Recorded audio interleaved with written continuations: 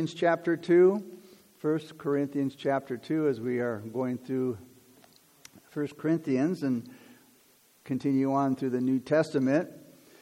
But this morning's message is Paul's message of wisdom. Paul's message of wisdom. Now again, it really isn't Paul's wisdom, but it's the message of wisdom that God gave to him through the Holy Spirit. Let's begin with verses 1 and 2 of chapter 2.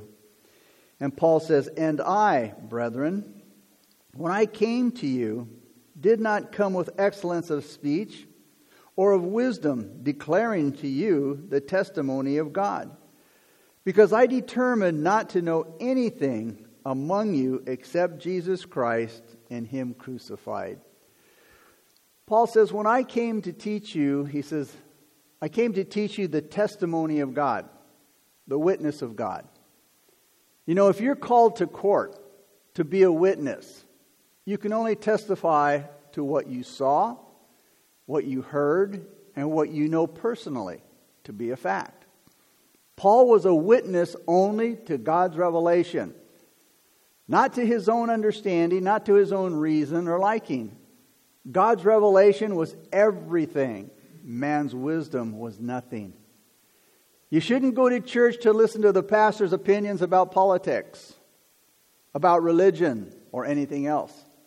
You should come to hear from the Lord through the pastor's teaching of God's Word. God's Word edifies. It unifies. Where man's opinions confuse and divide. And again, all you have to do is look at the world today. Paul assured the Corinthians that he didn't come to them to bring them his own words, his own opinion.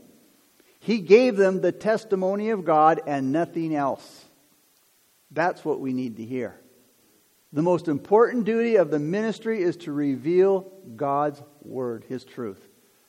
And when Paul had preached to the Corinthians, just like he'd preached anywhere else, he says he was determined. He says, I have decided I am going, while I teach you, I have determined I am not going to talk to you about anything but Jesus Christ. He says first who Jesus is, then what Jesus did, and then His death on the cross. Paul wasn't interested in talking about men's ideas or observations or the latest trends in religion or his own or anybody else's, what he has heard. He decided to focus only on Jesus Christ and His death on the cross. He didn't preach Jesus simply as the perfect teacher or the perfect example or the perfect man, even though He was all of those things. The foundation of all of Paul's preaching was Jesus as the divine Savior. And Paul clearly wasn't saying that he preached or he taught only evangelistic messages, or that he explained only the scriptures that were dealing with his Christ's atonement. He says in Acts 20:27 that he taught the full counsel of God. He taught the full counsel of God. And we need the full counsel of God. You know, somebody said it takes the whole Bible to make a whole Christian, not bits and pieces of it. Paul taught the Word of God in Corinth for 1.5 years. But it was and still is the cross of Jesus Christ that's the stumbling block or foolishness to unbelievers. And until a person accepts God's revelation by divine inspiration in the cross, no other revelation matters.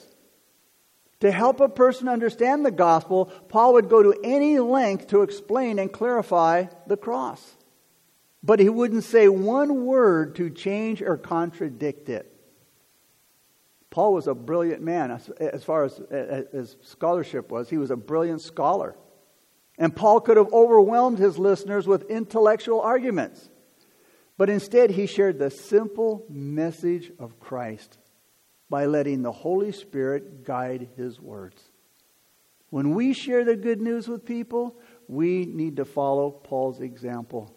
We need to keep the message simple and basic. The Holy Spirit will give power to our words.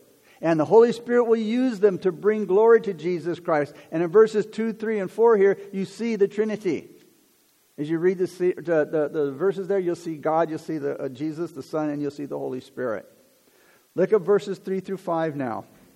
Paul goes on to say, I was with you in weakness, in fear, and in much trembling. And my speech and my preaching were not with persuasive words of human wisdom, but in demonstration of the Spirit and of power, that your faith should not be in the wisdom of men, but in the power of God. Weakness, fear, and much trembling, Paul said. Now that doesn't sound like Paul. Paul's weakness here was the weakness of the gospel in the sense of, he's saying, my preaching was very plain, which is really the power of God. You see, when I try to enhance the Word of God, when I try to use, big words or impress you or anybody else I weaken the gospel. The power is in the words because they are God's Word and they've been inspired by the Holy Spirit. So Paul's weakness here was the weakness of the gospel. He says, my preaching was very plain, which really is the power of God. Now, by fear and trembling, he probably didn't mean mental or physical shaking, because Paul was bold. Paul was courageous in preaching the Word of God. Paul preached boldly, he lived boldly, and he counseled other believers to be bold in the Lord.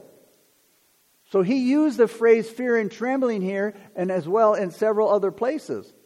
And it has to do with the deep concern over an important, urgent matter. He was only fearful and trembling in the sense of being deeply concerned that the gospel would somehow find root in this most unpromising place. Paul wasn't afraid for his life. He wasn't afraid for his safety. Okay, he was concerned about those that would, again, not receive Christ's word. The gospel hasn't lost its power. He was only afraid that it would be rejected and then the terrible consequences of that rejection. And Paul also clearly feared his own shortcomings and sin that could weaken his ministry. So you see, Paul was really determined that his message and his preaching weren't in persuasive words of human wisdom. Man's words of wisdom, no matter how impressive they are, no matter how persuasive they are, would have robbed the gospel of its power. We need to stay out of the way of God's word. Paul didn't see any place for phony behavior and techniques to manipulate people's responses. A lot of people have responded to an emotional appeal without a true knowledge and conviction of God. Somebody said if somebody can talk you into receiving Christ, somebody can talk you out of walking with Christ. See, it has to be a conviction of the heart. It has to be a conviction. A belief is something you hold. A conviction is something that holds you. It's important to understand the difference. Paul didn't preach like that. He didn't preach with persuasive words. He didn't preach in trying to manipulate somebody into receiving Christ.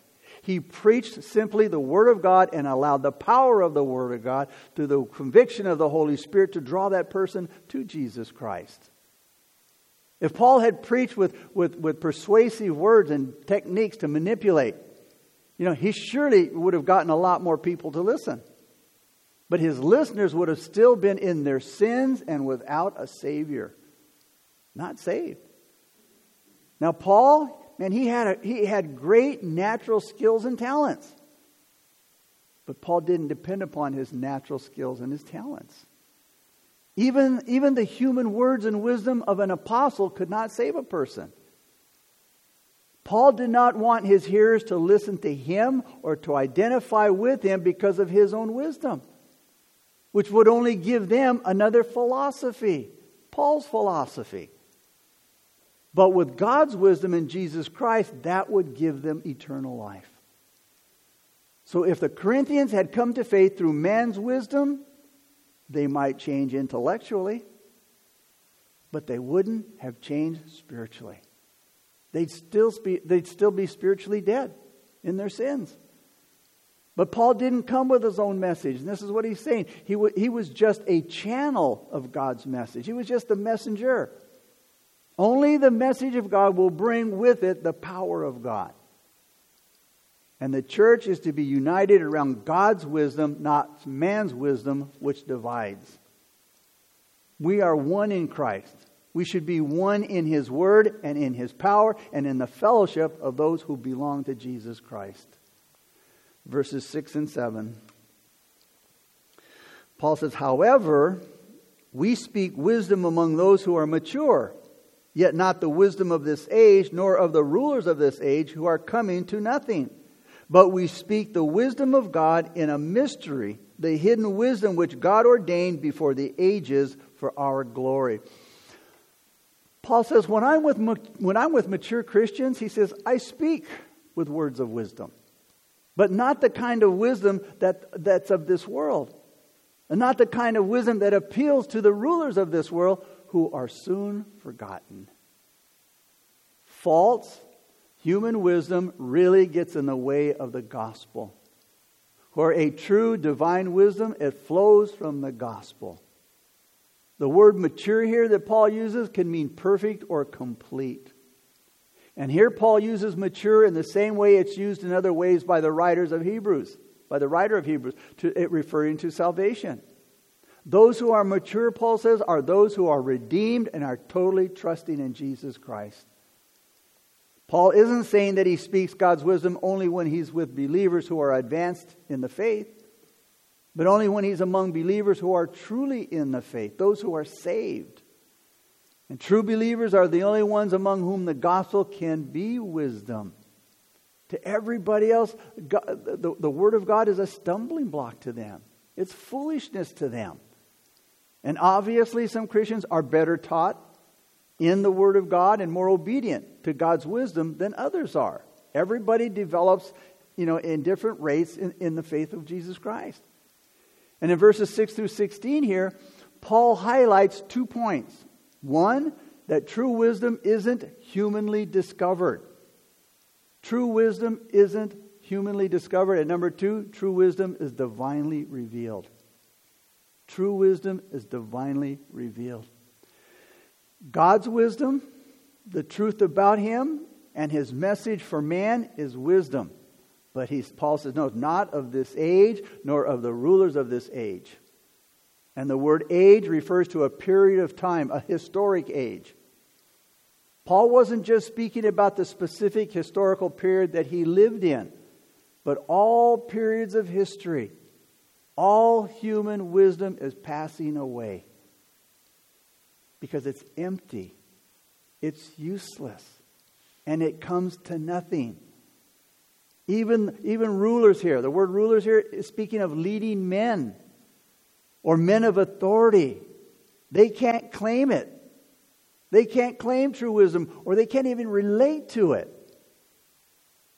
And we claim to have so many wise people today. Leaders, rulers. Look at the mess our country is in. That's the wisdom of man. Because they don't bring God into their decision-making process. They don't follow the laws of God. It's foolishness to them. It's a stumbling block to them. They can't relate to it. And Paul repeats the statement that he's definitely speaking wisdom. But he says we speak God's wisdom. He says the hidden wisdom. The natural man does not know and understand the wisdom of God and thinks that it's foolishness. Why? Because it's wisdom in a mystery. He says the hidden wisdom. Now, here we have the contrast between the wisdom of the world and the wisdom of God. Back in chapter 1, verse 21 of 1 Corinthians, Paul said this: since God in His wisdom saw to it that the world would never know Him through human wisdom, He has used our foolish preaching to save those who believe. The wisdom of the world versus the wisdom of God. The wisdom of the world that comes to nothing versus the wisdom of God, which He calls a mystery. Now, in the New Testament, the word mystery, it's something. It's not something that's hidden. It's something that's now revealed that has been hidden in the past. But now the cross of Christ was a mystery, though God spoke about it in the New Testament. Over and over again, God spoke about the Messiah. about his suffering, about him being despised, rejected, and dying. Before it all happened, that was a mystery. It was hidden, but it was spoken about. But now, the Jews didn't understand that. But now through Jesus Christ and his death, his resurrection, that mystery that once was is now revealed. It's been revealed from the cross. So in the New Testament, the word mystery is something that was hidden from man until now. The revelation by the actual death of Christ, the mystery of the cross, has been revealed. That's why Paul says, so we speak the wisdom of God in a mystery. In other words, the death of Jesus Christ. We can now see the Old Testament scriptures that refer to his death. And now it's clear what the scripture was saying, what the scriptures were saying about the Messiah. Even though they seemed contradictory. Because you see, it talked about his glorious reign, his eternal reign, his reign of power. His reign over the world and its transformation. It spoke about that when the Messiah came. But it didn't turn out that way. It also speaks about his suffering and his death. You know, his hands and feet being pierced. It speaks about his garments being torn and the casting of lots for his robe. It was all there. But you see, they didn't understand until it actually happened. Again, that's why it was called a mystery, that it was hidden. They heard about all of those things that would happen to the Messiah, but again, they couldn't understand it until it actually happened. And now it has been revealed. So the mystery of the wisdom of God that was once hidden from human understanding and now revealed to us by God, that wisdom which God devised and he decreed before the ages, all right, for our glorification to lift us into the glory of his presence. The plan of redemption was something that God ordained before the world was even created. Think about that. It was God's plan even before the world was created. And the Bible speaks about Christ crucified from the foundations of the earth. The Bible says, it speaks about our names being written in the Lamb's Book of Life from the foundations of the world. It's something that God ordained from the beginning that he would demonstrate. The scripture tells us that God would demonstrate his love to fallen man by sending his own son to take on their guilt and to die in their place. Verse 8. Which none of the rulers of this age knew, for they had known they would not have crucified. For if they had known, they would not have crucified the Lord of glory. So the crucifixion is proof that the rulers of this age didn't have God's wisdom. Because if they would have understood, it says they would not have crucified the Lord of glory. Neither the leaders of the Jews, to whom the gospel was a stumbling block, nor the leaders of the Gentiles, to whom it was foolishness. They didn't understand God's divine wisdom. And in their ignorance of God, their willing ignorance, they executed his son. You see, that was the result of human wisdom. In the world's eyes, Jesus was anything but glorious. And today he's anything but glorious. But in God's eyes, he's the very Lord of glory. Verse 9. But as it is written, eye has not seen, nor ear heard, nor have entered into the heart of man the things which God has prepared for those who love him. This quote is from Isaiah 64, verse 4. Paul isn't referring to the wonders of heaven here, but to the wisdom of God. The wisdom that God has prepared for believers. His point is that the natural eyes and man's eyes, natural eyes and man's natural ears and heart, the hearts of men, they can't know or understand God's wisdom. It's prepared only for those who love him.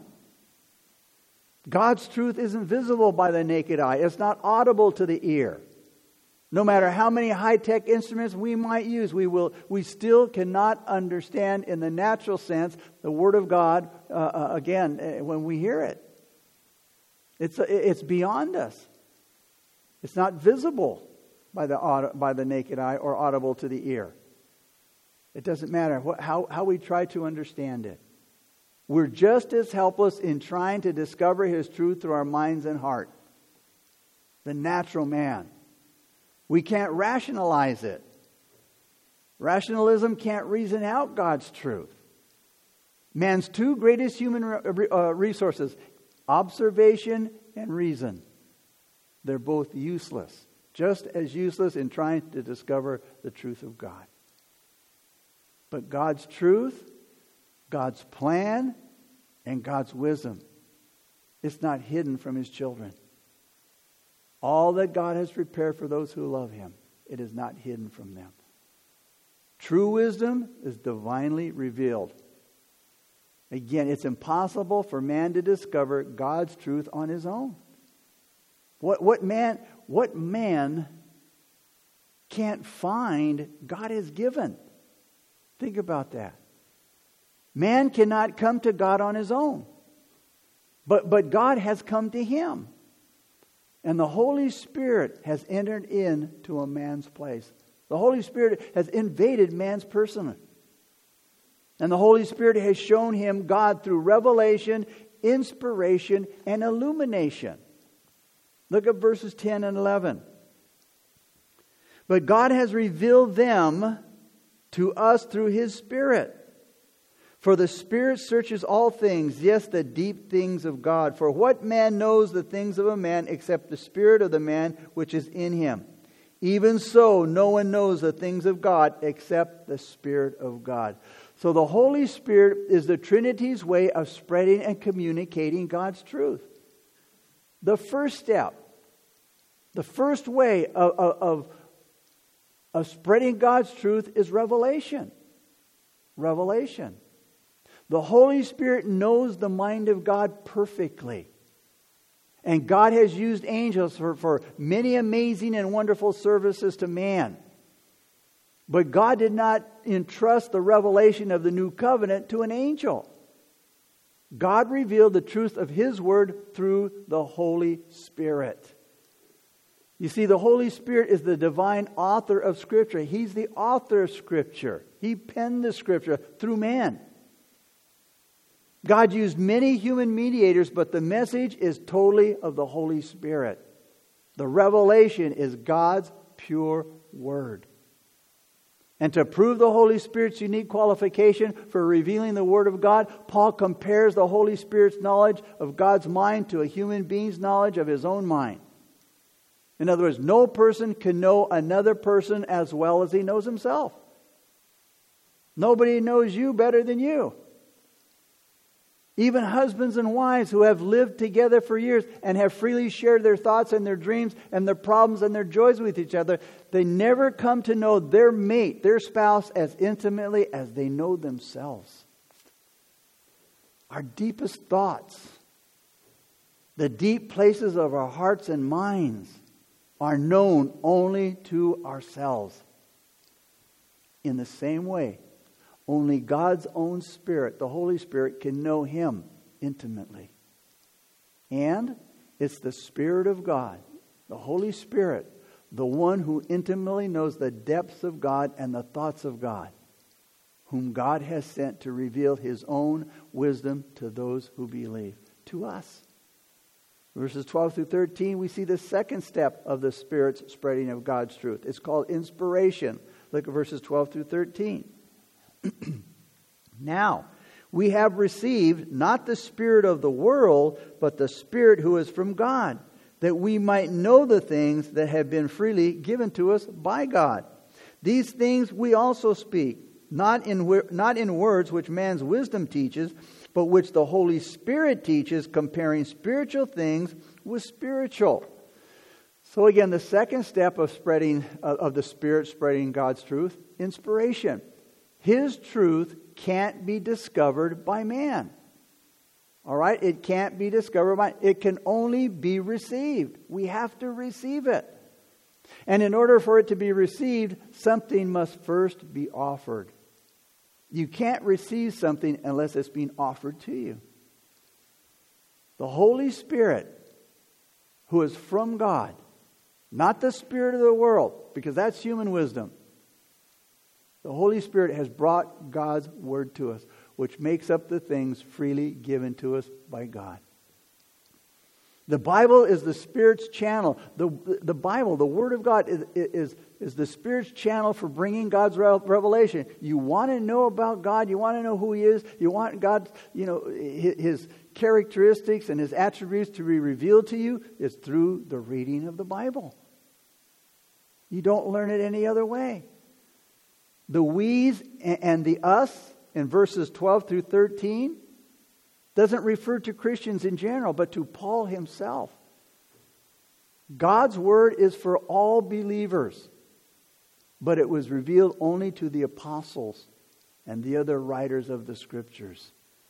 Only those men can rightly say, or can it rightly be said to have been inspired. They were the only ones who were inspired. They wrote the scriptures inspired by the Holy Spirit. The promise of John 14:26, Jesus said, "But the Helper, the Holy Spirit, will teach you all things and bring to your remembrance all that I have said to you." Jesus said that for the benefit of all believers. But it was given only to the apostles. Paul and the other writers of Scripture, they didn't write down their own ideas and interpretations like a lot of people tell you, well, the Bible is just man writing down, his own words and his own thoughts. No. They are God's words. They were inspired, moved by the Holy Spirit to write these things. And it's important we understand the difference. They wrote down, the apostles wrote down what God gave them and only what God gave them through the person of the Holy Spirit. In verse 12, Paul said, "We have received that we might know." We have received that we might know. The Holy Spirit used words that the human writers knew and used. But the Holy Spirit chose them and He arranged them exactly in the order that He wanted them to be in. So the Bible is not only God's Word, but God's words. And Paul said in 2 Timothy 3:16, all Scripture, from Genesis to Revelation, all Scripture is inspired by God. The word Scripture means writings. And it refers specifically to what God's chosen men wrote by His revelation and inspiration, not to everything they said and wrote. It refers, as Paul explains, to the things freely given to us by God, to the God-breathed words that they wrote. God's words were God-breathed. When Jesus responded to Satan's first temptation in the wilderness, Jesus quoted Deuteronomy 8:3 there in Matthew 4:4. Jesus said, "Man shall not live on bread alone, but by every word that proceeds out of the mouth of God." God gave His own word in His own words. Let me say that again. God gave His own word in His own words. Every word that proceeds out of the mouth of God is revealed, it is inspired, and it's authoritative. Which things we also speak. Not in words taught by human wisdom, but in those taught by the Holy Spirit. Combining spiritual thoughts with spiritual words. Verses 14 through 16, we have the third step in the Spirit spreading of God's truth, and that's through illumination. Look at verses 14 through 16. But the natural man, that means the man that is not saved, the natural man does not receive the things of the Spirit of God. Why? Because they are foolishness to him. Nor can he know them because they are spiritually discerned. So the natural man does not understand the things of the Spirit because they can only be understood by the Spirit, which the natural man does not have the Holy Spirit. It says, because they are spiritually discerned, verse 15, but he who is spiritual judges all things, yet he himself is rightly judged by no one. For who has known the mind of the Lord that he may instruct him? But we have the mind of Christ. Notice that we have the mind of Christ. So here's the thing. And I remember when I first really picked up the Bible when I went into the military. They gave us a Bible, but it's possible to read the Bible and still not understand it. And I remember that I said, okay, I got a few years here in the service. I guess I can read this now because I'm going to have some time. And I remember the first time I picked it up and I opened up to Genesis chapter 1. And I began to read and I closed that thing as fast as I opened it. I couldn't understand a word it was saying. The natural man, unsaved, cannot understand the things of the Spirit. There's two different worlds. And so it's possible to read the Bible and still not understand it. And I've heard people say, I've read the Bible several times, and and they give me all their, yet they don't know the Lord. It's like Paul said, always learning and never yet coming to the knowledge of God. Again, it's possible to read the Bible and still not understand it. You can study the Bible for years. You can read all the different versions. You can memorize tons of Scripture and still not understand it. The scribes and the Pharisees in Jesus' day, they were highly trained in the Old Testament. And yet they missed the whole message that it was giving. They totally failed to see Jesus. The promised Messiah when He came and lived among them. They didn't recognize Him. They rejected Him. They didn't believe Jesus was the Messiah because, they didn't really believe Moses. And they placed their hope in Moses. They didn't accept the things of the Spirit of God because they seemed to be foolish to them. Because again, you have the natural man trying to understand the spiritual things of God. You see, those that are not saved are missing that spiritual dimension of their life. Because you see, those men who did not receive the things of God, they didn't belong to God. They weren't God's people. They couldn't understand those things because they are spiritually discerned. That is, they are spiritually learned. They are spiritually understood. But without the Holy Spirit indwelling you, you can't understand them because He's the author of the Word of God. He penned those things through the apostles. Those scribes and those Pharisees, like everyone who rejects God, lived only in the realm of the natural man. The natural man had no way and has no desire to understand the spiritual nature of God's Word. The natural man cannot know or understand the things of the Spirit of God because they can only be spiritually understood. Spiritual is in opposition to the natural and refers to the inner ability of the redeemed man or woman to grasp the things of God, to grasp God's truth. God's Word is spiritually evaluated. It is spiritually understood, and the natural man is spiritually dead. David understood the need for God to illuminate His Word. He prayed, and we should pray the same prayer before we open the Scriptures. Lord, open my eyes that I may see wondrous things from your law. Psalm 119:18. As we open the Word, Lord, show me the Scriptures. Teach me the Scriptures. Help me to see. Teach me what it is I need to learn, God. Open them up to me. David didn't need the Lord's help to read His Word. We don't need the Lord's help to read the Word. We need His help to understand it. Martin Luther said, "The Bible can't be understood simply by study or talent. You must count only on the influence of the Holy Spirit." See, God has to open the eyes of our understanding before we can really know and correctly interpret His truth. His truth is open only to those who with a regenerate spirit, that is that person who is born again, in whom His Spirit dwells, because only the Spirit can light up the Scriptures. He is the light. You know, and when I used to hear that expression, oh, I've seen the light. I used to, yeah, well, there's another one of those weirdos.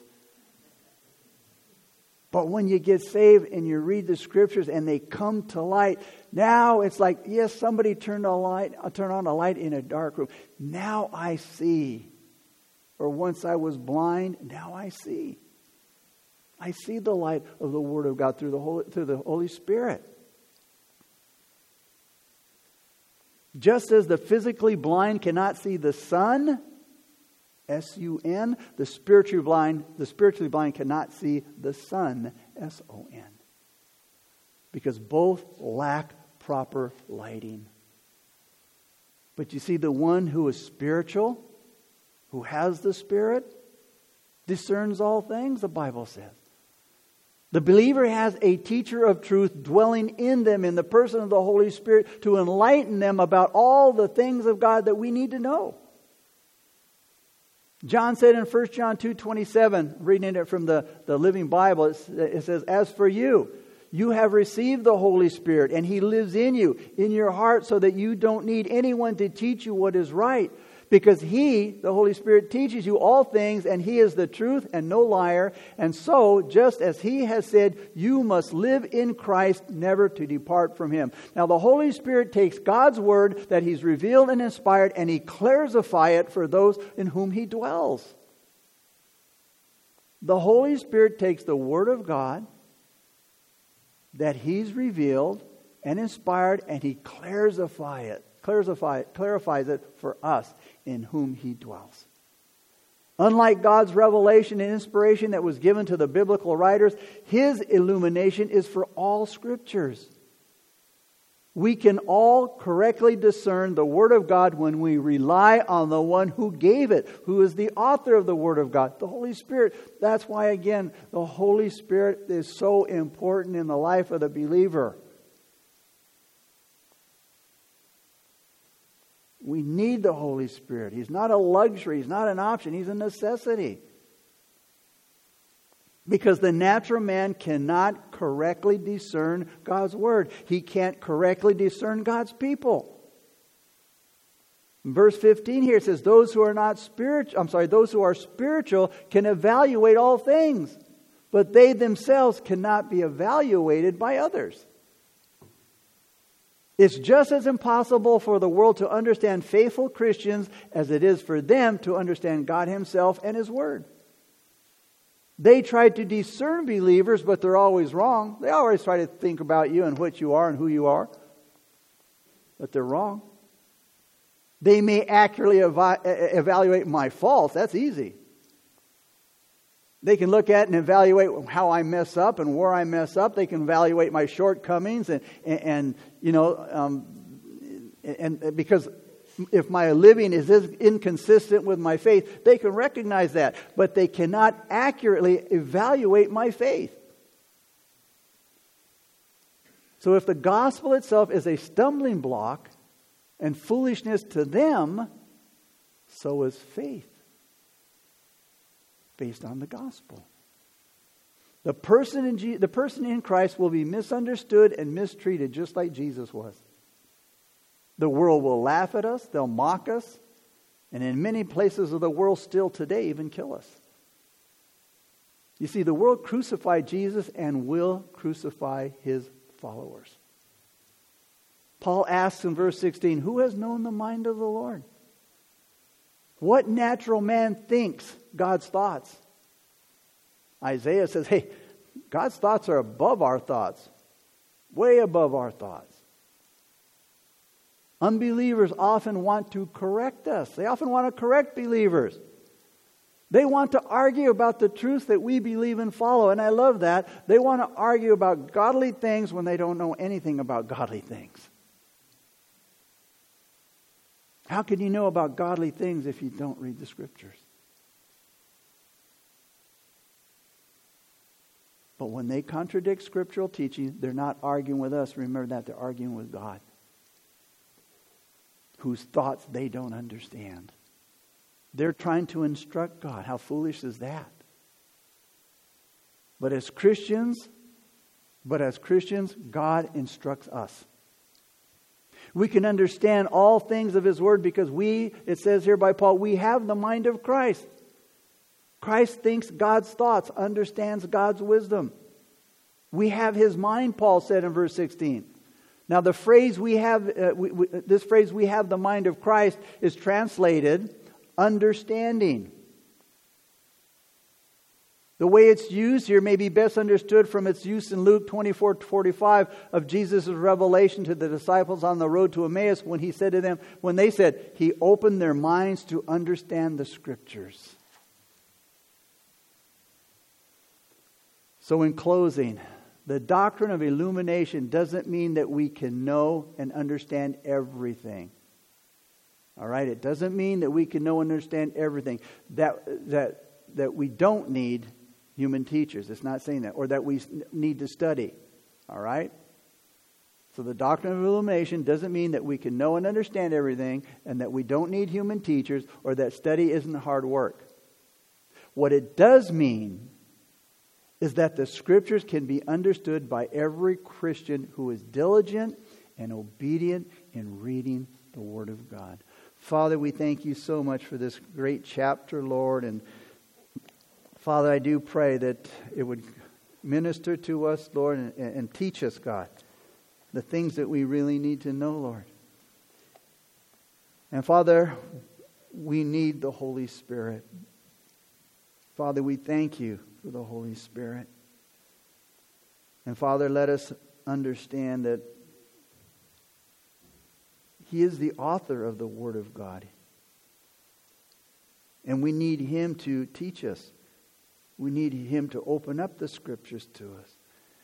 And Father, it's such a blessed time of reading when God speaks to us through His Spirit. And when we learn the Scriptures are open to us, it stirs us up, it excites us, and it gives us a hunger to read more. And it's just so much more exciting when God speaks to me than any other method. Because I want to hear from God. I want to hear from You, Father.